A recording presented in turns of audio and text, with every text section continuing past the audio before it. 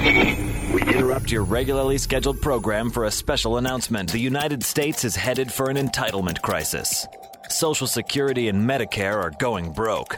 You are going to have to pay the bill. Welcome to the Debt Dialogues, where you'll learn about the coming entitlement crisis, how it affects you, and what you can do about it. Debt Dialogues. Here's your host, Ayn Rand Institute Fellow, Don Watkins. My guest today is Jagadeesh Gokhale. Jagadeesh is a senior fellow at the Cato Institute and the author of, among others, Spending Beyond Our Means, How We Are Bankrupting Future Generations. Jagadeesh, welcome to the Debt Dialogues. Thank you, John. Good to be with you. So, how are we bankrupting future generations? Well, it's a long story. In the 1930s, after a long debate, we launched on a fundamentally different way of providing benefits, financing government expenditures, if you will, for specific purposes.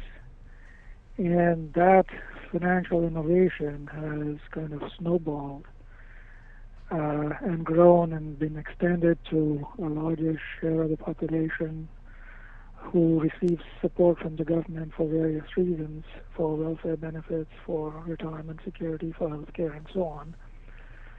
And the primary financial innovation was to finance these benefits by the government by levying contemporaneously payroll taxes and even other taxes, because lots of these benefits are also financed out of the government's general revenues.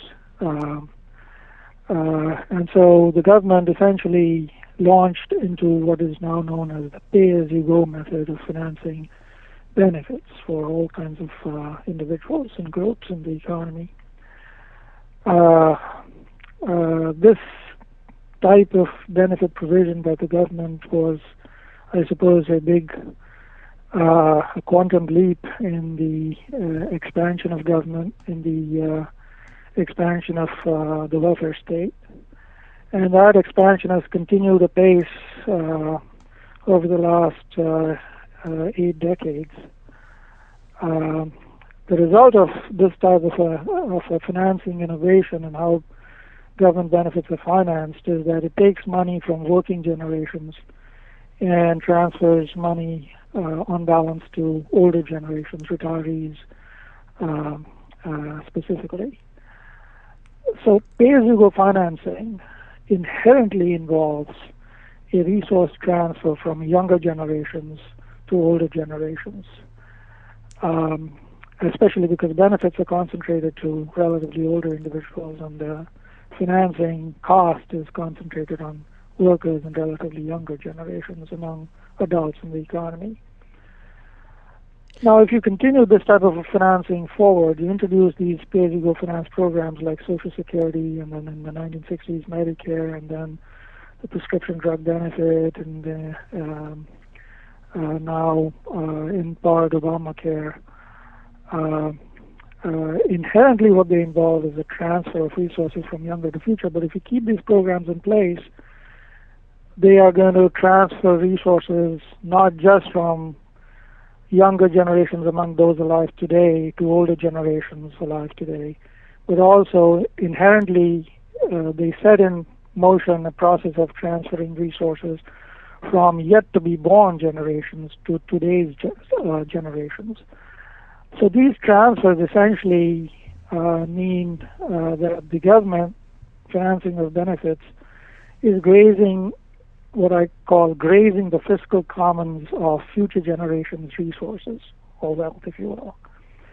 And that process has gone on for now so many decades, and it has grown larger as programs have been added and new benefits have been introduced, that now we have policies in place that in the aggregate, I calculate, will involve or are unfunded to the tune of $90 trillion if you look throughout the future. That may be a stretch for people to believe as to how you can calculate something through the entire future, because there's so much uncertainty about that. But even if you limit the time period, the amounts involved are so massive that they will essentially bankrupt future generations. So we are not bankrupt yet. The economy can still function and continues to function. But if you go down this policy path of continually transferring resources from younger and future generations to older generations, we'll be bankrupting or significantly reducing, if you want to put it that way, the resources of future generations to impoverish them. And that's essentially what I mean. We are living beyond our means, essentially by borrowing or actually taking resources from younger and future generations to enhance our own well-being.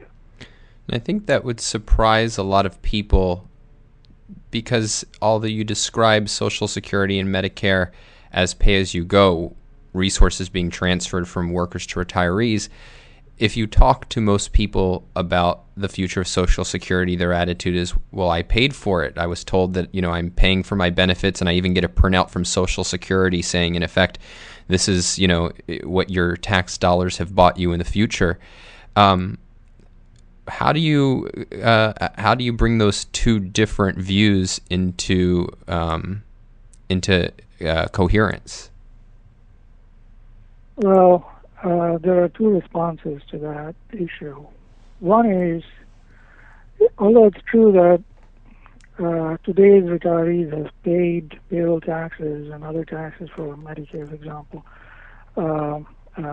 in the past, if you do a accounting exercise to calculate how much taxes they paid and how much benefits they're going to reap, it becomes very clear very soon that the amount of benefits they have received to date and the benefits they are projected to receive over their expected lifetimes in the future outweigh the tax contributions they made in the past. And that has been true for successive generations, which is why this unfunded debt is building up, even though much of it is not seen, not really perceived to be in government books, because the government essentially reports its liabilities based on contractual obligations that it has, not its non-contractual obligations, which are what Social Security and Medicare benefits are, commitments to pay these benefits into the future. So that accounting exercise will reveal. In fact, it's, for example, in the Social Security's trustees report for the last decade, they've been reporting these measures as to how much past and current generations would receive under current policies by way of benefits, and how much they've contributed towards paying those benefits. And for Social Security alone, the difference amounts to $20 trillion. If you just look at all past and all living generations, the balance is they're short. That is, they're going to receive more than what they paid to the tune of $20 trillion. On the other hand, the Social Security Trust Fund, which is the past accumulation of surpluses, is only $2.8 trillion, which is an order of magnitude smaller than the unfunded liability or obligation to past and current generations. So if you do the accounting exercise, and the government does it for you through its Social Security Trustees report, it becomes very clear that that claim that we paid in the past, so what we're getting today is what we are owed according to the law, just doesn't hold up. So why does this debt matter? And let me give you two kind of counter examples that suggest, according to some, that we shouldn't worry too much about it. And that's that after World War II, we had a huge debt, more than 100% of GDP, and that Japan today has an enormous GDP ratio. I think it's in excess of 200% of GDP, and they seem to be doing fine. Right. So it's not clear what level of debt and what composition of debt can trigger so-called economic slowdowns or economic depressions because financial markets lose confidence in the government's ability to service or pay off that debt. It's not very clear to economists as to how the debt calculus works to either reduce or completely erode confidence in the government's ability to pay its obligations and therefore trigger an economic collapse. The timing of that is not clear. When it will occur, if it will occur, and the intensity in which this type of a calamity might occur because of the accumulated explicit and the what I call unfunded obligations on account of non-contractual debt, which is the short-term form for that is implicit debt. However, do we really want to find out how large of a debt we can accumulate? The existing unfunded obligations under current policies seem large enough, and continuing on this policy path is likely to, although we don't know when and we don't know how seriously it will negatively affect the future course of the economy, our productivity, and our well-being. Having said that, there is a sense in which this debt has already affected our well-being. To the extent that we transfer resources from young and future generations towards older generations, it encourages retirees and older generations to consume at a faster rate out of their resources. So if you give an elderly retiree an additional dollar, because this person has a shorter lifetime over which to finance consumption, this person is going to consume at a faster rate out of those resources. So transfers of wealth and resources from the future and from younger generations to older generations generally increases the rate of consumption in the economy, and therefore will reduce the amount of saving we do out of our total product, out of our gross national product. And lower saving constrains the amount of investment and capital formation that we are engaging in. So these policies, it's one thing to speculate as to the economic calamity that will be forthcoming as a result of accumulating ever larger debt, but in one sense, the calamity is already happening, although it remains unappreciated because we never see the alternative path of higher capital formation and higher income and higher productivity that would have obtained had we launched on a program of supporting these benefits through pre-funded means, where retirees saved earlier the full amount that they would then receive by way of these benefits. Because we never see that alternative path, we think that we are fine right now, but actually we are much less well off compared to that alternative path, where we would have had a much higher capital stock and therefore workers in the economy would be much more productive. So there's different degrees in which to ways to appreciate the word calamity is a very strong word, but actually we need to think about the opportunity lost by engaging in this type of financing of these benefits compared to an alternative way, which is pre-funded, where you save the resources, use them for increasing the national product and productivity, and then use the savings for financing old age and other benefits. Yeah, I think that's a really important point, and I just want to reiterate it for people that, you know, that workers who are saving for their future, that money is going into things like new factories, research and development, new technologies that would otherwise make us incredibly more prosperous, and instead they get moved to the consumption of the elderly, and we just don't know how much better off we could have been. Are there any estimates by economists trying to assess that question of what our incomes would be in that kind of world? I haven't seen any, although I have a project ongoing right now to get at that question, although admittedly not all of the data that would be required to make such a calculation is available, and whatever is available requires a lot of effort to put together in a shape that will help answer these type of questions. So, sorry, I can't help you on that.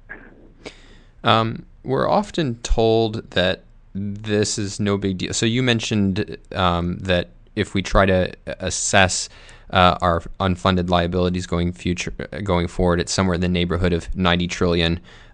We had Lawrence Kotlikoff on an earlier episode who puts the number at somewhere around 205 trillion. But either way, we're often told that it's not really a big deal because small changes today can fix the problem. And so, for instance, Paul Krugman recently wrote, citing the CBO's recent long-term outlook, that, quote, stabilizing the ratio of debt to GDP at its current level would require spending cuts and or tax hikes of 1.2% of GDP if we started now, or 1.5% of GDP if we waited till 2020. What do you think of that assessment? Well, I think, first of all, it's a short horizon assessment because the CBO's projections go only through 2039.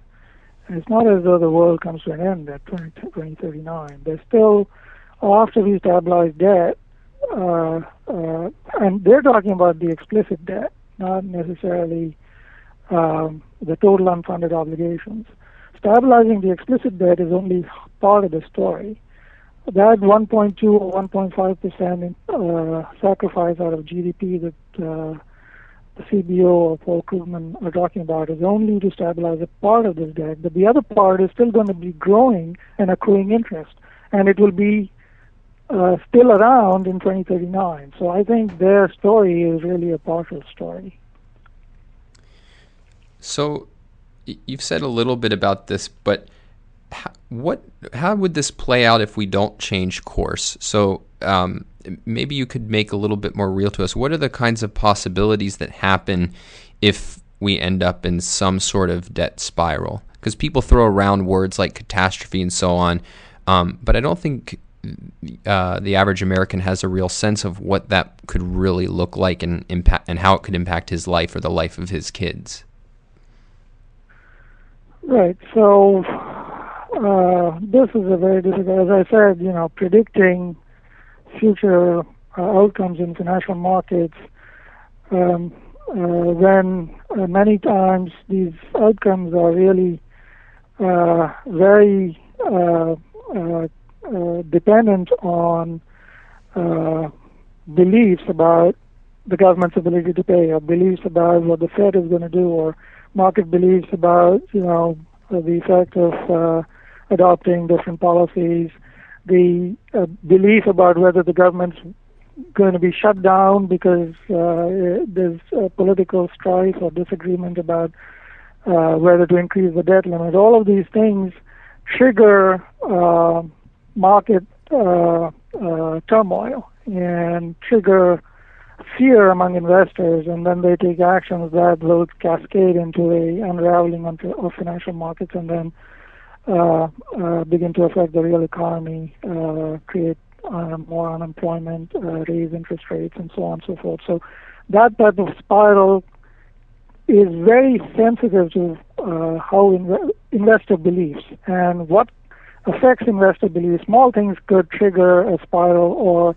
maybe no spiral will be triggered for a long period of time. So it's very difficult to make a prediction, and making predictions about these is a hazardous business.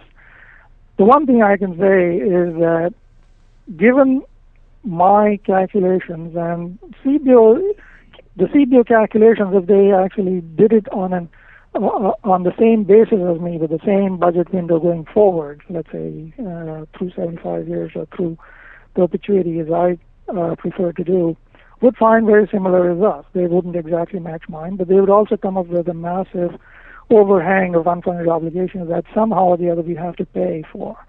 Either we have to pay for them, which means raising taxes on workers, which will again have adverse consequences on their incentive to continue working, acquire education, acquire skills, remain in the country as opposed to go abroad for more lucrative opportunities and so on. There's going to be reactions by workers to higher taxes, or reduced benefits, which will impact beneficiaries, Social Security, Medicare, Medicaid, other beneficiaries adversely, and cause economic hardship that way. So there are many, many ways in which the unfunded obligations can be resolved, that is paid for.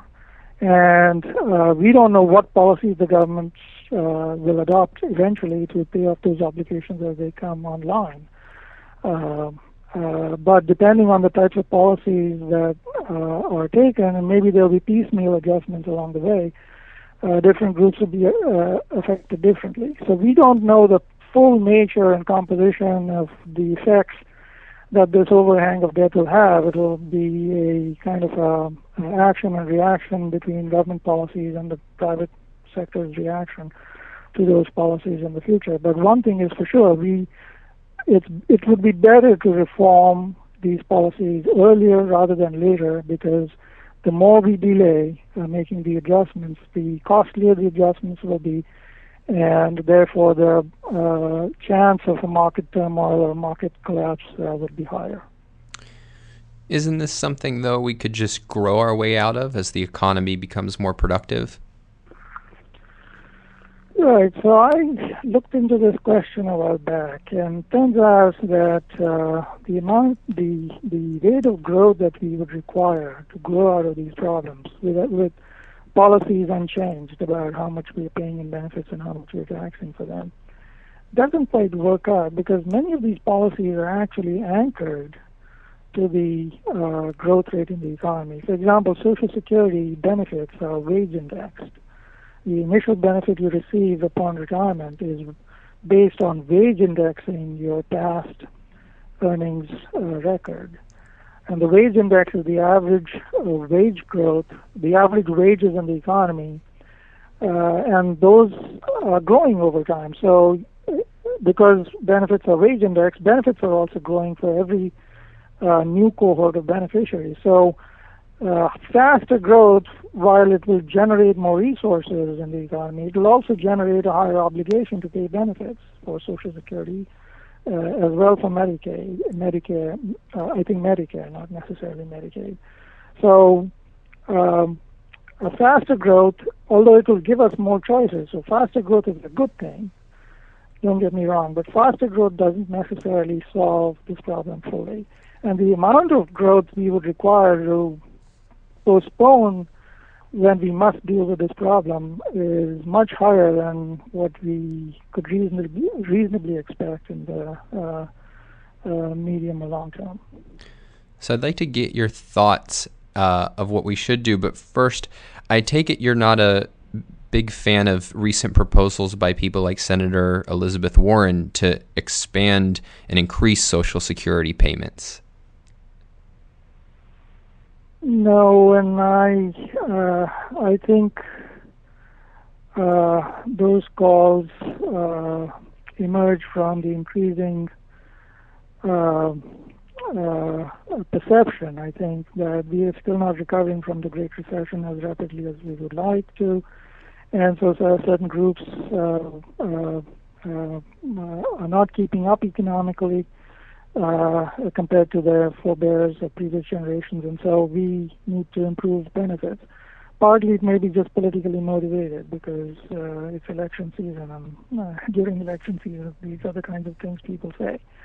So I'm not a fan, especially given that we're already promising to provide more in benefits than we have the money to pay for in the current policies, and it doesn't seem like it's going to be easy to even close the existing financial shortfall, so exacerbating that shortfall doesn't seem like a good idea. So what do you think our best options are going forward? Well, there's many dimensions along which that question could be answered. There are both macroeconomic policy issues and microstructural issues with many of the programs that we would have to consider, we should consider. The macro policies generally involve adopting policies that encourage individuals to make sound economic decisions themselves about remaining, first of all, acquiring education, remaining committed to being in the workforce as opposed to being out of the workforce and not working, because there are impediments like taxes and so on.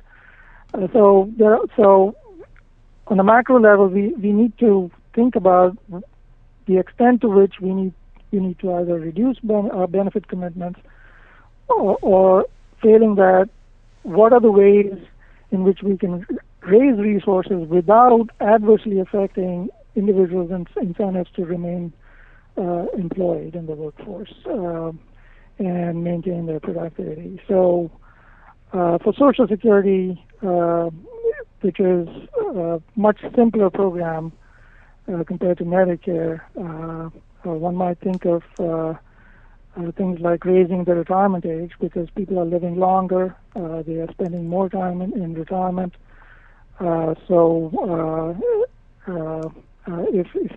you have a shortfall of resources to pay for those benefits for a longer retirement period, then maybe we can raise retirement ages. Also, because people are living healthier and more active lives at older ages today, so potentially they have work capabilities, so they could continue working for longer. Those type of policies would help, but I mean, at some point you have to face up to the fact that if benefit commitments exceed our financial resources, we have to somehow pay them back to be, again, living within our means, so that we can preserve some resources for forthcoming generations in order to allow them the prospect of, if not improving over our living standards, then at least not falling below our living standards. There are many other policies. For example, in the disability program, I'm working on a project that considers changing the way we pay beneficiaries, because right now we pay beneficiaries to stay at home because they have proved to us that they cannot work because of their disabilities. But it turns out many beneficiaries do have residual work capacities, and if we change the benefit structure, this is an example for micro policy. If we change the benefit structures, we don't pay them to remain idle, but we actually pay them to work if they can, at the margin, so that for those who can work, who can be productively engaged in the workforce, we would actually gain by subsidizing their earnings if they work and earn, and cut their trust fund funded disability benefit. So a switch from the current trust fund benefit towards a benefit that enhances their earnings if they work would induce many of the beneficiaries who are currently out. And Larry Summers recently observed, for example, that more American men are in the disability program than are productively engaged in the manufacturing sector. If we want to engage more of people who can work in the workforce, we need to restructure our policies so that work is encouraged, and staying out of the labor force is not turn out to be the preferred choice of many adults. Those are just examples. I mean, there's a plethora of ways in which you could restructure our entitlement and other policies to get a better economic performance. So these are obviously difficult issues that take a lot of study and thinking. What are your suggestions for the layman who wants to get a better understanding of where we're headed and what our alternatives are? Well, it's kind of difficult to say, because many of the reports that the government itself puts out, and the government puts out some very insightful reports on the current financial situation for the government. Also, many state and local governments put out these comprehensive financial reports that contain a lot of information. But unfortunately, those reports are not easy to read and digest.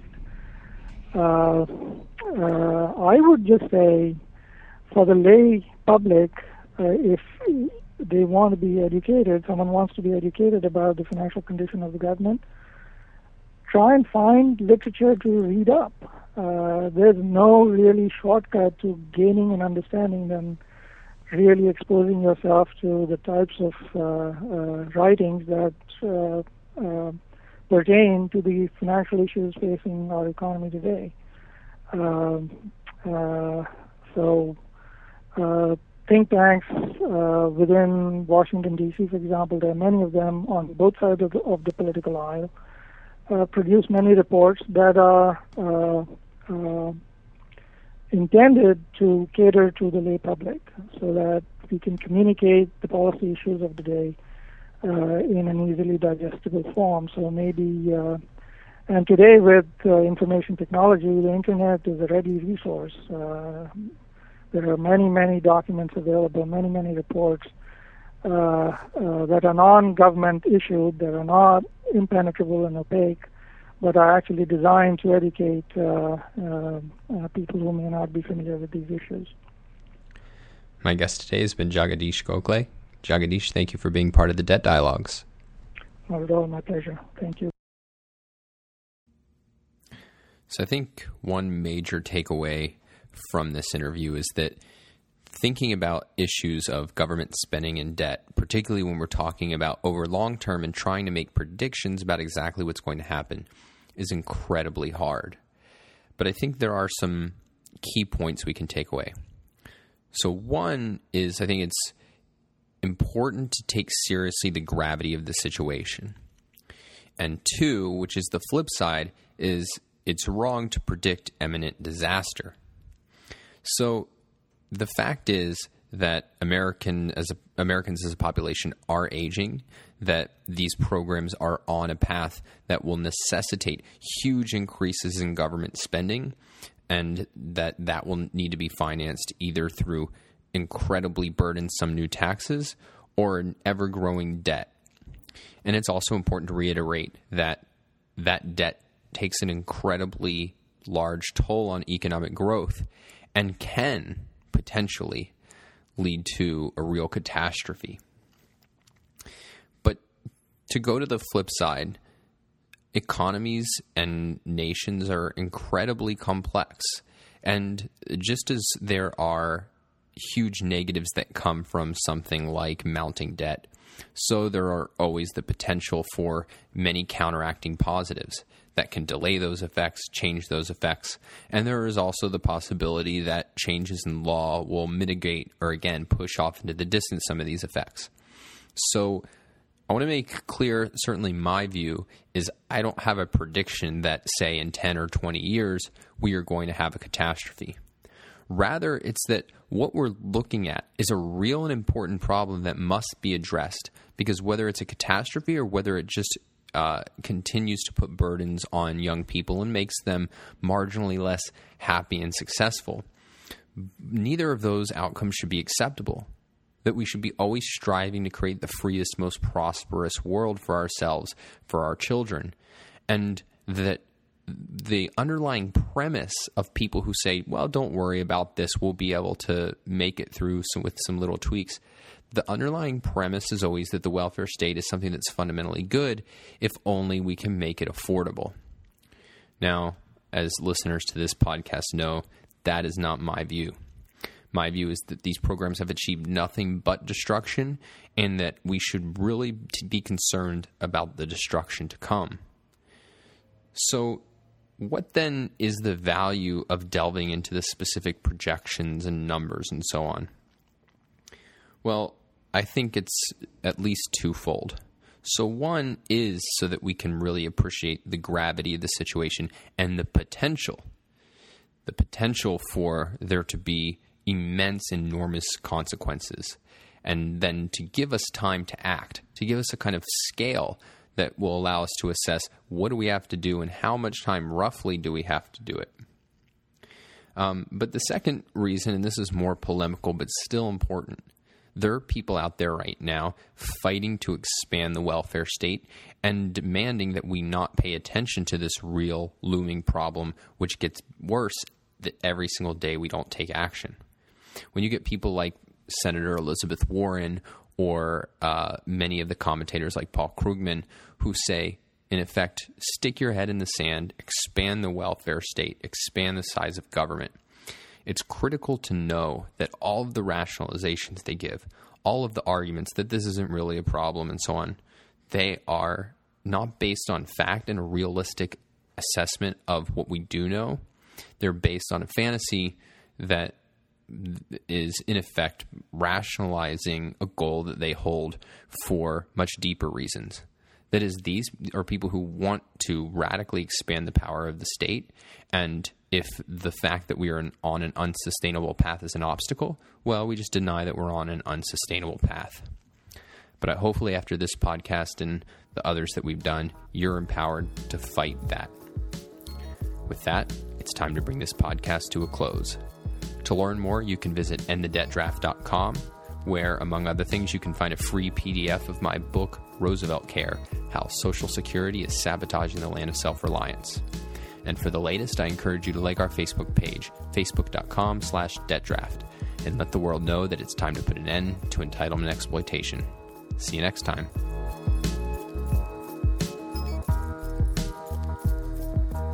Debt Dialogues is property of the Ayn Rand Institute. Its content is intended for private use only.